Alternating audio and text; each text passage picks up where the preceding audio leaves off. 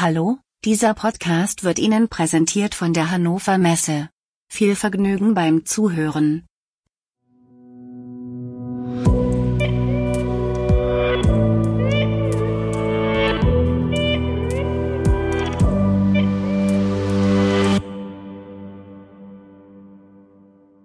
Liebe Zuhörerinnen, liebe Zuhörer, herzlich willkommen zur Kurz-KI-Folge KI in der Industrie zum Thema KI und AutoML. Am Zencastr-Telefon ist Lars Kotthoff, Assistant Professor of Computer Science.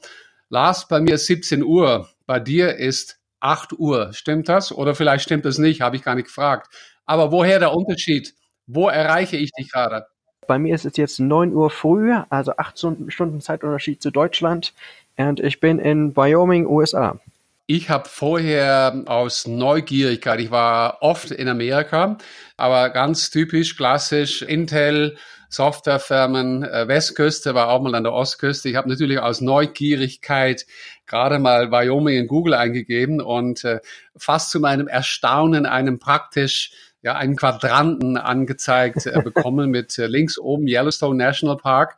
Aber die Grenzen sind augenscheinlich irgendwann mal gezogen statt irgendwie natürlich gewachsen, oder? Ich denke, du bist da, ich weiß nicht, erzähl mal, wie lange bist du in Wyoming? Erzähl uns etwas über Wyoming vielleicht. Ja, also ich bin jetzt seit mittlerweile etwas mehr als 2 Jahren in Wyoming, nachdem ich die Professur hier angetreten hatte. Und in der Tat ist Wyoming einer der 2 Bundesstaaten in der USA, der ein Rechteck ist. Das andere wäre Colorado, was hier direkt südlich von Wyoming ist. Also das war so der Teil des Landes, wo dann, als irgendwann die Siedler angekommen sind, die das einfach so aufgeteilt haben, ohne sich großartig Gedanken drum zu machen, ob das jetzt irgendwelchen natürlichen Gegebenheiten folgt. Landschaftlich ist der Staat sehr schön. Wie du schon gesagt hast, haben wir hier Yellowstone, was ein großer Teil des Staates ist, und dann noch diverse andere Nationalparks, die auch sehr sehenswert und sehr besuchenswert sind. Ich bin in der gegenüberliegenden Ecke des Staates, also eine kurze 6-Stunden-Fahrt von Yellowstone entfernt. Und eins der herausragenden Merkmale hier ist, dass das Wetter hier sehr schön ist. Also von 365 Tagen im Jahr haben wir so ungefähr 350 Tage Sonnenschein, ohne großartig Wolken. Manchmal etwas Regen. Im Winter kann es auch relativ kalt werden. Aber sonst ist das Wetter hier sehr schön. Also auch an die Zuhörer, wenn ihr mal Wyoming besuchen wollt, gerne. Es ist ein sehr schöner Staat. Und interessant zu hören, du sagst 6 Stunden. So viel brauche ich ja genau von München nach Hamburg, sage ich jetzt mal. Also ist der Staat wahrscheinlich ungefähr genauso groß wie Deutschland. Ja, ich denke, du wirst nicht nur Zeit haben, dich da im Staat rumzuschauen. Du beschäftigst dich als Assistant Professor of Computer Science und jetzt zitiere ich mit Machine Learning to build models of the behavior of algorithms to solve challenging problems in artificial intelligence, applying them to choose the best algorithm for a given task und so weiter. Erzähl uns doch bitte auf Deutsch, was macht ein Assistant Professor in Computer Science in Wyoming? Ja, also konkret, wie du das gerade gesagt hast, beschäftige ich mich da eben damit, Modelle für Algorithmen zu bauen und dafür maschinelles Lernen zu verwenden, um diese Algorithmen dann im weitesten Sinne gesagt besser einsetzen zu können. Es geht also einmal darum, um für ein gegebenes Problem zu entscheiden, welchen Algorithmus soll ich denn jetzt hier verwenden. Also das klassische Informatikproblem wäre dann eben zum Beispiel das Sortieren, wo jeder, der Informatik studiert hat, so ungefähr ein halbes Dutzend bis ein Dutzend verschiedene Sortieralgorithmen gelernt hat, ohne aber groß dazu zu lernen, wann man denn welchen jetzt verwenden sollte. Und im Allgemeinen gibt es dann natürlich sozusagen das Sensible Default, also den Algorithmus, den man eigentlich immer verwenden kann, der relativ sicher ist von der Performance, die man kriegt. Aber in speziellen Fällen kann es eben durchaus sein, dass es da empfehlenswerter wäre, einen anderen Algorithmus einzusetzen. Und das ist genauso in fast allen anderen Bereichen der Informatik und auch der Statistik und dem maschinellen Lernen. Gerade wenn ich jetzt eben an das maschinelle Lernen denke und man hat da ein bestimmtes Klassifikationsproblem, dann ist da eben vollkommen unklar, ob man da jetzt eine Entscheidung bauen möchte oder eine Support-Vector-Maschine oder eine Logistic Regression oder vielleicht auch ein tiefes neuronales Netzwerk. Das heißt, selbst für Experten ist es eben schwierig zu entscheiden, was man in welchen Szenarien einsetzen sollte. Und daran arbeite ich. Also diese Entscheidung dem Menschen abzunehmen, dass der Mensch sich auf die kreativen oder mehr kreativen Sachen konzentrieren kann, wie modelliere ich das Problem überhaupt, was will ich denn vorhersagen und was mache ich dann mit diesen Vorhersagen, anstatt jetzt auf die technischen Details, okay, welchen Algorithmus sollte ich hier verwenden und dann natürlich auch, wenn ich einen Algorithmus ausgewählt habe, was für Parameter von diesem Algorithmus soll ich denn setzen, um hier auf diesem konkreten Problem die beste Performance zu kriegen. Sehr spannend. Der Domänenexperten, der jetzt zuhört, der erhofft sich schon, hat vielleicht auch schon mal gehört und ich erwarte das auch und wir werden gleich darüber reden, tatsächlich inwiefern jetzt dein Ansatz, und wir sprechen ja heute über AutoML, tatsächlich diesem Domänenexperte dann genau diese, wie für ihn, für sie schwierige Aufgabe abnehmen kann. Der ein oder andere Data Scientist, der vielleicht auch trotzdem zuhört, hat vielleicht schon ein bisschen Angst, dass er oder sie dann weniger gebraucht wird. Ich kann bestätigen, als ich das ist bestimmt 30, 40 Jahre her, tatsächlich damals auf der Fachhochschule in Tilburg, das ist in den Niederlanden, ich glaube, meine erste Informatikaufgabe war genau den Sortieralgorithmus. Das ist bestimmt kein Zufall, dass du das jetzt als Beispiel genommen hast. Ich habe es jetzt schon erwähnt und ganz am Anfang auch, ist das, was du gerade beschrieben hast, ist das gleich AutoML? Ist das ein Teil vom AutoML? Anders gesagt, steht für dich deine Aufgabe als Professor AutoML ganz oben oder sagst du, nein, das, was ich mache, ist vielleicht eher eine unterstützende Aktivität dessen? Also insgesamt würde ich sagen, dass AutoML ein kleines Teil, ein mittlerweile größer werdender Teil eines sehr viel größeren Bildes ist. Denn klassisch kommen diese Techniken, die man da anwendet und die Methoden, die man anwendet, eher aus anderen Bereichen der KI und anderen Bereichen der Statistik, weil man eben vor 20, 30 Jahren mit dem Machine Lernen noch nicht so viel gemacht hat. Das heißt, das war relativ einfach. Da gab es halt eine Handvoll von Algorithmen. Und das haben auch eigentlich nur Leute gemacht, die sich sehr gut damit auskannten und dann eben wussten, okay, für dieses Problem sollte ich jetzt diesen Algorithmus anwenden. Aber in anderen Bereichen der KI gab es eben schon seit längerem sehr viele verschiedene Algorithmen, die eben auch teilweise so kompliziert sind, dass selbst derjenige, der sie implementiert hat, nicht mehr unbedingt versteht, wann man denn jetzt was anwenden sollte. Gerade in anderen Bereichen der KI kann das eben auch einen sehr großen Performanceunterschied machen. Ich denke jetzt konkret an solche Sachen, wo wir NP-vollständige Probleme lösen, wo man eben eine Heuristik einsetzt und wenn die Heuristik falsch ist, dann dauert das unter Umständen Jahre, das Problem zu lösen. Und wenn das die richtige Heuristik ist, dann kann das selbe Problem in wenigen Sekunden gelöst werden. Also wo man praktisch auch ein sehr großes Interesse daran hat, die richtige Entscheidung zu treffen, gerade eben, weil solche Probleme eben auch Industrieprozesse oder andere Prozesse, die von praktischer Relevanz sind, modellieren, wo man daran interessiert ist, eine gute Lösung so bald wie möglich zu kriegen. Und in den letzten, nun ja, so 10, 15 Jahren hat das Ganze auch im Machine Learning etwas und gerade in diesem Bereich AutoML etwas abgehoben, weil es eben jetzt so sehr viele Methoden gibt und gerade durch tiefe neuronale Netze, dass insgesamt das Interesse am Machine Learning natürlich exponentiell zugenommen hat und dass deswegen immer mehr Leute das gerne für sich anwenden möchten, ohne sich jetzt unbedingt mit den Details dieser Verfahren auszukennen. Genau, also darf ich dann sagen, ich habe, also wenn es heißt AutoML, also Auto im Sinne von ML von selbst, selber, ich habe am Anfang Daten. Und das ist ja die typische Weise, sage ich mal, des Domänenexperten. Der Domänenexperten ist typischerweise, wenn wir jetzt in der Industrie unterwegs sind, der Mann, die Frau an den Daten, an der Quelle, vielleicht auf dem MES-System, Manufacturing Execution System, und weiß eben genau, wo die Daten liegen, oder zumindest sind die auch da oben in diesem MES-System schon mal zusammengepackt. Also ich fange an mit Daten. Und dann hätte jetzt einen Data Scientist, der sagt, okay, ich fange mit Daten an und da muss ich schauen, da muss ich vielleicht modellieren, ich muss gucken, wo sind meine Features, was für Modelle kann ich einsetzen, was für Algorithmen kann ich einsetzen, und du kannst vielleicht noch etwas detaillierter dazu sprechen. Und im Endeffekt kriege ich aus den Algorithmen bestimmte Korrelationen, die ich dann wieder als Domänenexperte sowieso erstmal bestätigen muss. Und der Gedanke ist, dass alles, was dazwischen ist, zwischen Daten und ganz am Ende vielleicht Korrelationen, die ich bestätigen muss, dass das im Prinzip schon heute oder dann irgendwann der AutoML-Ansatz übernehmen könnte? Das ist prinzipiell die Idee, wobei es jetzt nicht darum geht, den Data Scientist oder den Domain-Experten komplett zu eliminieren, sondern ihm oder ihr praktisch nur etwas von der langweiligen Arbeit abzunehmen.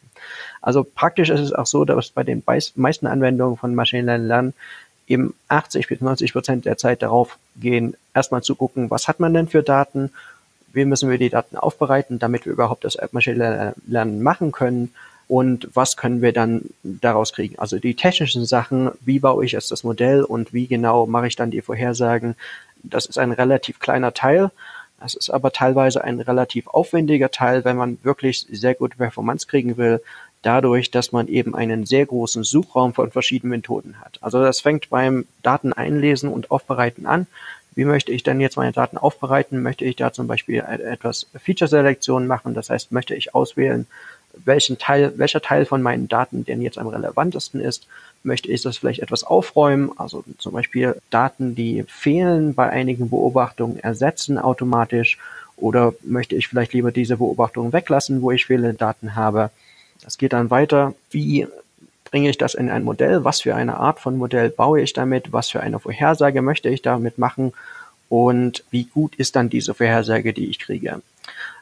Das andere, was ich dazu noch erwähnen würde, ist, dass einer der Vorteile von AutoML-Systemen ist, dass, wenn sie gut implementiert sind, es eben nicht nur darum geht, dass die Sachen automatisch machen, die sonst der Data Scientist machen würde, sondern auch eben diese Best Practices für die Evaluierung von Modellen und wie bewerte ich denn jetzt die Performance von solchen Modellen eingebaut haben. Denn das ist in der Praxis sehr schwierig, gerade deswegen, weil man nicht unbedingt mitkriegt, wenn man das falsch macht. Sehr interessante Themen, die du gerade ansprichst. Ich fange mit dem vorletzten an. Wir hatten vor 2-3 Wochen das Thema, wo Kollegen von dir, ich glaube, sie waren von Politecnico Milano und ein Kollegen aus Österreich, glaube ich, die haben eine Handvoll oder 10, 15 Papers. In dem Bereich ging es um Deep Learning und die haben gesagt, die haben sich alle gegeneinander quasi ihre Resultate verglichen und haben vergessen, die Baseline dort zu legen, wo sie schon vor vielen Jahren gelegen ist, mit in dem Fall einen eher klassischen, ob eher statistisch oder Machine Learning basierten Ansatz. Und da war das Thema, die haben gemeint, die Kollegen hätten nicht den richtigen Baseline genommen. Ich darf noch kurz vielleicht referieren an deinen Kollege Frank Hutter, ich war mit dem Oliver Niggemann unterwegs jetzt. Wir haben einen Artikel geschrieben und da hatten wir auch den Frank Hutter gefragt, mit dem du ja auch und dem Joaquin, wenn ich das richtig ausspreche, von Schoren, das Standardwerk AutoML, Methods, Systems and Challenges geschrieben hast. Und der hat zu AutoML irgendein Zitat gegeben, ich lese davor. Er sagt, beim heutigen Stand der Technik hilft AutoML vor allem dem Data Scientist, den ML-Prozess zu beschleunigen und die Resultate zu verbessern. Domain-Experten ohne ML-Wissen können AutoML prinzipiell auch alleine benutzen, aber die Hilfe eines Data Scientists ist sehr hilfreich, um ihre Daten aufzubereiten, ihr Problem als ML-Problem zu formulieren und das gelernte Modell zu überprüfen. Würdest du dich in seinen Worten da zurückfinden oder hat sich da mittlerweile vielleicht noch was getan? Nein, also ich würde mich da auf jeden Fall Frank anschließen und er hat auch vollkommen recht, dass wir eben, wie ich auch schon gesagt habe, den Data Scientist jetzt nicht ersetzen wollen, sondern dass wir letztendlich nur die Aufgabe, die der Data Scientist hat, die teilweise doch recht groß ist und recht lange dauert, etwas einfacher machen wollen. Es muss natürlich, wie bei praktisch allen wissenschaftlichen Anwendungen oder auch Anwendungen in der Industrie, jemand dabei sein, der zumindest so ein bisschen versteht, was passiert, um dann eben schauen zu können, ob das alles so Sinn macht und ob das alles so, wie man das aufgebaut hat, auch sein sollte oder ob man da etwas ändern möchte. Denn AutoML ist im Prinzip eine Optimierungsmethode. Also wenn ich das maschinelle Lernen-Problem definiert habe, dann kann ich dafür eine optimale Lösung finden. Bloß wenn ich das falsche Problem definiert habe, dann kann ich immer noch eine Lösung finden, bloß die Lösung ist dann halt nicht sinnvoll. Und das wird, soweit du das jetzt sehen kannst, auch in Zukunft so bleiben? Oder kannst du dir vorstellen, dass für diese Thematik, sag mal, die Basis zu verstehen, oder vielleicht gebe ich auch selber schon die Antwort in meine Frage, dass du sagst, ne, ich brauche ein Basisverständnis Machine Learning, damit ich zumindest in die richtige Richtung laufe? Ich würde sagen, dass das genauso ist wie bei Computern allgemein. Also mit Computern können wir sehr, sehr viele Sachen, im Prinzip alles sehr viel effizienter und schöner und schneller und besser machen. Aber trotzdem brauchen wir noch den Menschen, der versteht, was er denn machen will und wie er sich dann am Ende anguckt, ob das denn auch so geklappt hat und ob das Ergebnis so Sinn macht. Sehr gut. Darf ich das aber so vergleichen? Weil so habe ich es ungefähr ein Jahr lang vorgestellt. Ich hoffe, ich habe da nichts vorgetäuscht. Ich hatte dann immer ein Bild von meinem Notebook, was ich gerade auf dem Notebook gehabt hat. Und dann habe ich gezeigt, schau, links unten, da steht PowerPoint, Excel, Word und so weiter. Ein typischer, ich sag mal, Geschäftsfeldentwickler, den ich dann lange gewesen bin. Und ich habe halt 20 Jahre diese Apps benutzt. Könnte man sagen, dass wenn dann irgendjemand, der an Basis Computerverständnis vielleicht noch ein Kursus Richtung ML gemacht hat, wenn er dann auf eine bestimmte Ebene ist, vergleichbar mit, irgendwann bin ich ja ein PowerPoint-Profi oder ein Excel-Profi, wenn ich genügend verstanden habe, von was Machine Learning ist, dass ich dann irgendwann dazukomme und sage, ich habe dann auf meinem Notebook eine Applikation, die kann ich anklicken und ich weiß, wie ich damit umzugehen habe. Und wenn ich das richtig anwende, weil ich das Basisverständnis habe, dann komme ich zu einem Resultat, was vielleicht nicht auf derselben Ebene ist wie ein Data Scientisten, aber in diese Richtung geht? Ja, auf jeden Fall. Also ich denke, AutoML ist letztendlich ein Werkzeug. Das heißt, derjenige, der das anwendet, muss vielleicht noch nicht mal so viel verstehen, wie das Werkzeug selber funktioniert, aber eben, ob das in diesem speziellen Kontext und für diese spezielle Anwendung Sinn macht. Also wenn ich zum Beispiel in einer PowerPoint-Präsentation mache, dann kann ich da sehr schöne Animationen und diverse andere Sachen machen mit dem Werkzeug, das ich nicht unbedingt verstehe. Aber dann am Ende muss ich halt trotzdem gucken, ob die Präsentation an sich Sinn macht und ob ich da wirklich jetzt die Animationen brauche und das hier und jenes, was ich verwendet habe.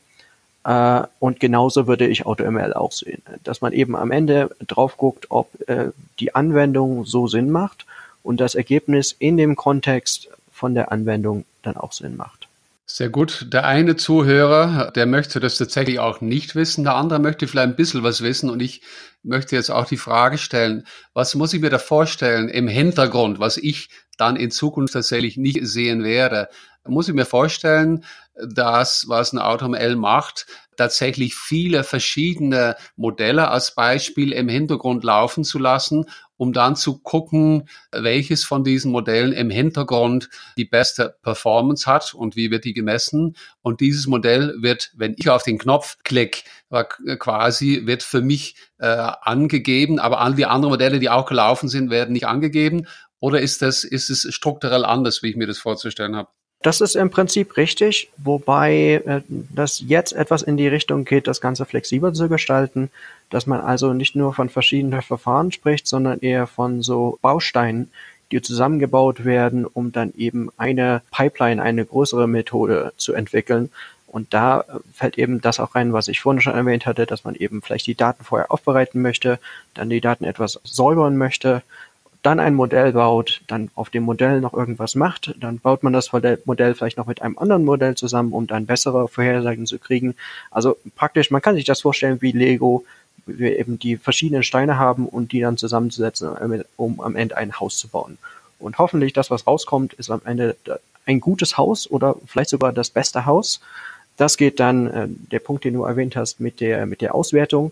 Und die Auswertung ist im Prinzip das, was der Domain-Experte dann vorgeben muss. Also was für eine Auswertung, was für ein Maß macht jetzt für diese Anwendung am meisten Sinn.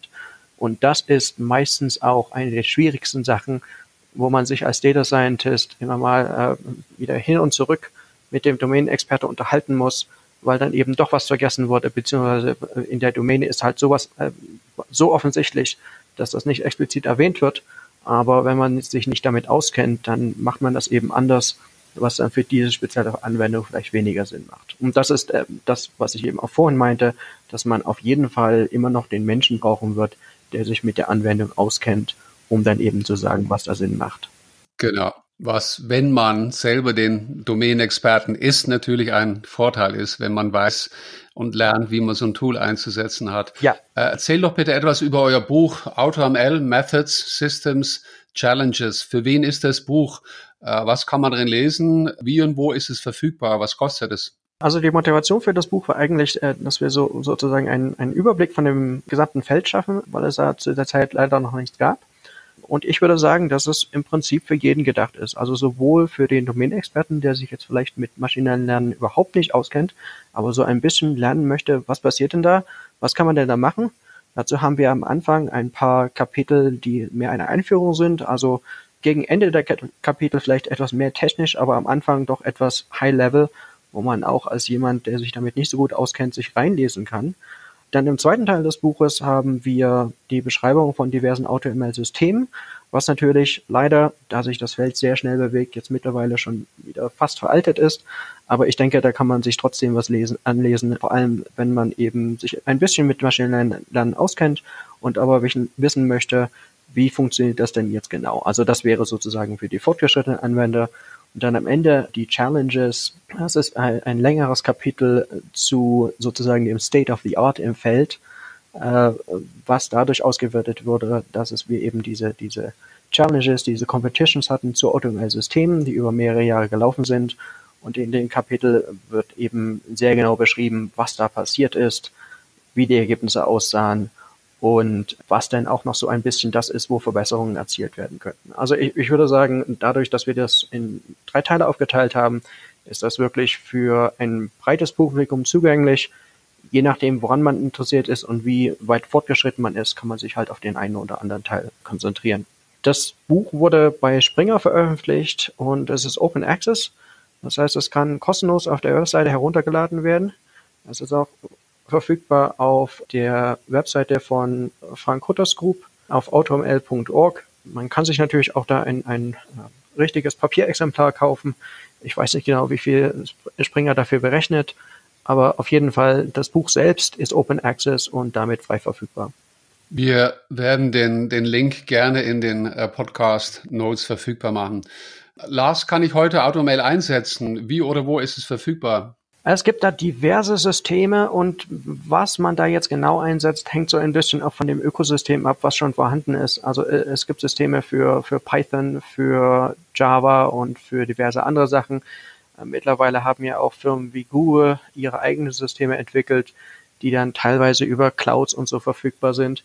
Da würde ich dann ganz einfach auf den zweiten Teil des Buches, die Systeme, verweisen, wo ein paar davon beschrieben werden. Alle davon sind frei verfügbar und können heruntergeladen werden. Und wie gesagt, sonst hängt das halt davon ab, was da jetzt vorhanden ist und was für ein Ökosystem da ist. Denn wenn ich jetzt alle meine Applikationen in Python zum Beispiel geschrieben habe, dann möchte ich halt ungern ein komplett anderes System in Java einsetzen. Lars, du bist seit einigen Jahren in den Staaten, 2 Jahren hast du vorher gesagt. Kannst du für uns bitte einen Vergleich anstellen zwischen dem verfügbaren Data Science Verständnis in Amerika, Europa, Deutschland bezüglich Kurse, die angeboten werden, Personen, die sich mit dem Thema beschäftigen oder die sich Data Scientists nennen? Ich würde sagen, dass es da überall relativ viel ist, gerade eben dadurch, dass wirklich jetzt in den letzten Jahren das Interesse an diesem Feld allgemein explodiert ist und dass jeder irgendwie einen Data Scientist oder idealerweise nach AutoML sucht. Mein allgemeiner Eindruck ist, dass Europa da etwas besser hingestellt ist als die USA, im Moment zumindest, wobei sich das auch relativ schnell ändern könnte. Aber gerade eben in Deutschland passiert ja relativ viel, also Frank Hutters Gruppe, die du ja auch schon erwähnt hast. Dann gibt es noch diverse andere Sachen. Es gibt eine neue Gruppe zu AutoML in Hannover. Dann gibt es Gruppen in München und in Heidelberg. Das sind jetzt die mir spontan einfallen, wo ich auch Leute kenne. Aber es gibt da sicherlich noch sehr viel mehr Leute, die in Richtung AutoML was machen. Lars, herzlichen Dank für deine sehr interessante Perspektive. Hat richtig Spaß gemacht. Danke. Zuhörer, die mit dir in Kontakt treten möchten, die tun dies am besten über E-Mail. Und zwar schreiben die dich an lars.ko@uwyo.edu. Ich werde es jetzt nicht wiederholen. Wir schreiben das auch in den Speaker Notes dazu. Ansonsten, wenn Sie, liebe Zuhörerinnen und Zuhörer, Fragen oder Anmerkungen haben, wie immer, gerne eine kurze E-Mail an robert@kipodcast.de oder peter@kipodcast.de. Wir freuen uns, dass Sie bei uns geblieben sind bis hier und gerne bis zum nächsten Mal. Lars, dir nochmal herzlichen Dank für deine Zeit. Danke. Tschüss.